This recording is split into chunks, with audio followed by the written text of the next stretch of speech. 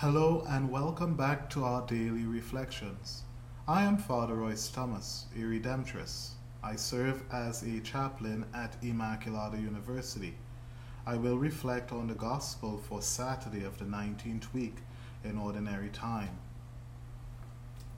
The reading comes from the book of Matthew. Jesus was brought to children, that he might lay his hands on them and pray.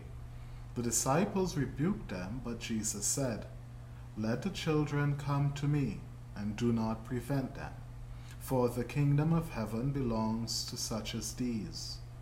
After he placed his hands on them, he went away. The Gospel of the Lord. I think it's rather interesting that the disciples were the one who tried to remove these children from Jesus' presence.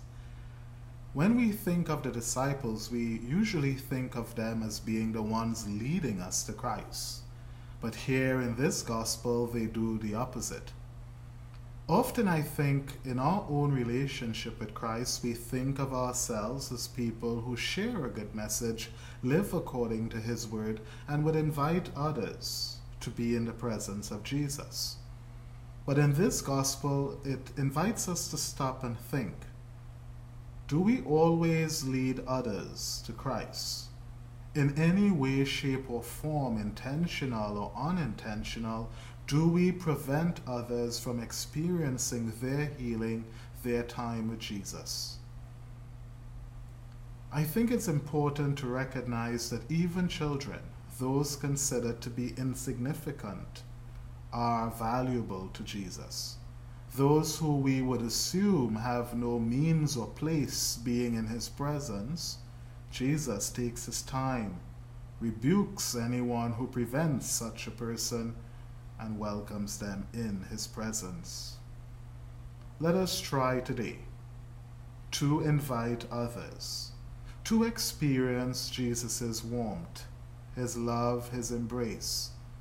By words and deeds, let us say to the world, "Come meet Jesus. Come spend time with him." May we never, my friends, prevent anyone or keep anyone away from Christ. Upon hearing this word today, maybe it is a sign for us to invite someone who has strayed away, someone who no longer believes, to come back into the fold. To show that we are evangelizers of Jesus Christ, maybe today we reach out to someone, a loved one, a family member, a distant friend, and invite this person to some celebration, maybe the celebration of Holy Eucharist, to signal to the world that Jesus is available, is present to all.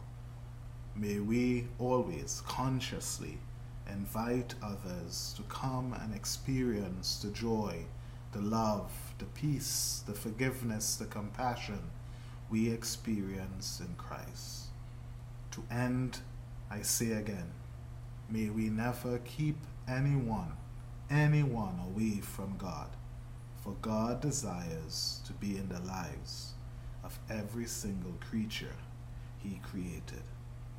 God bless you.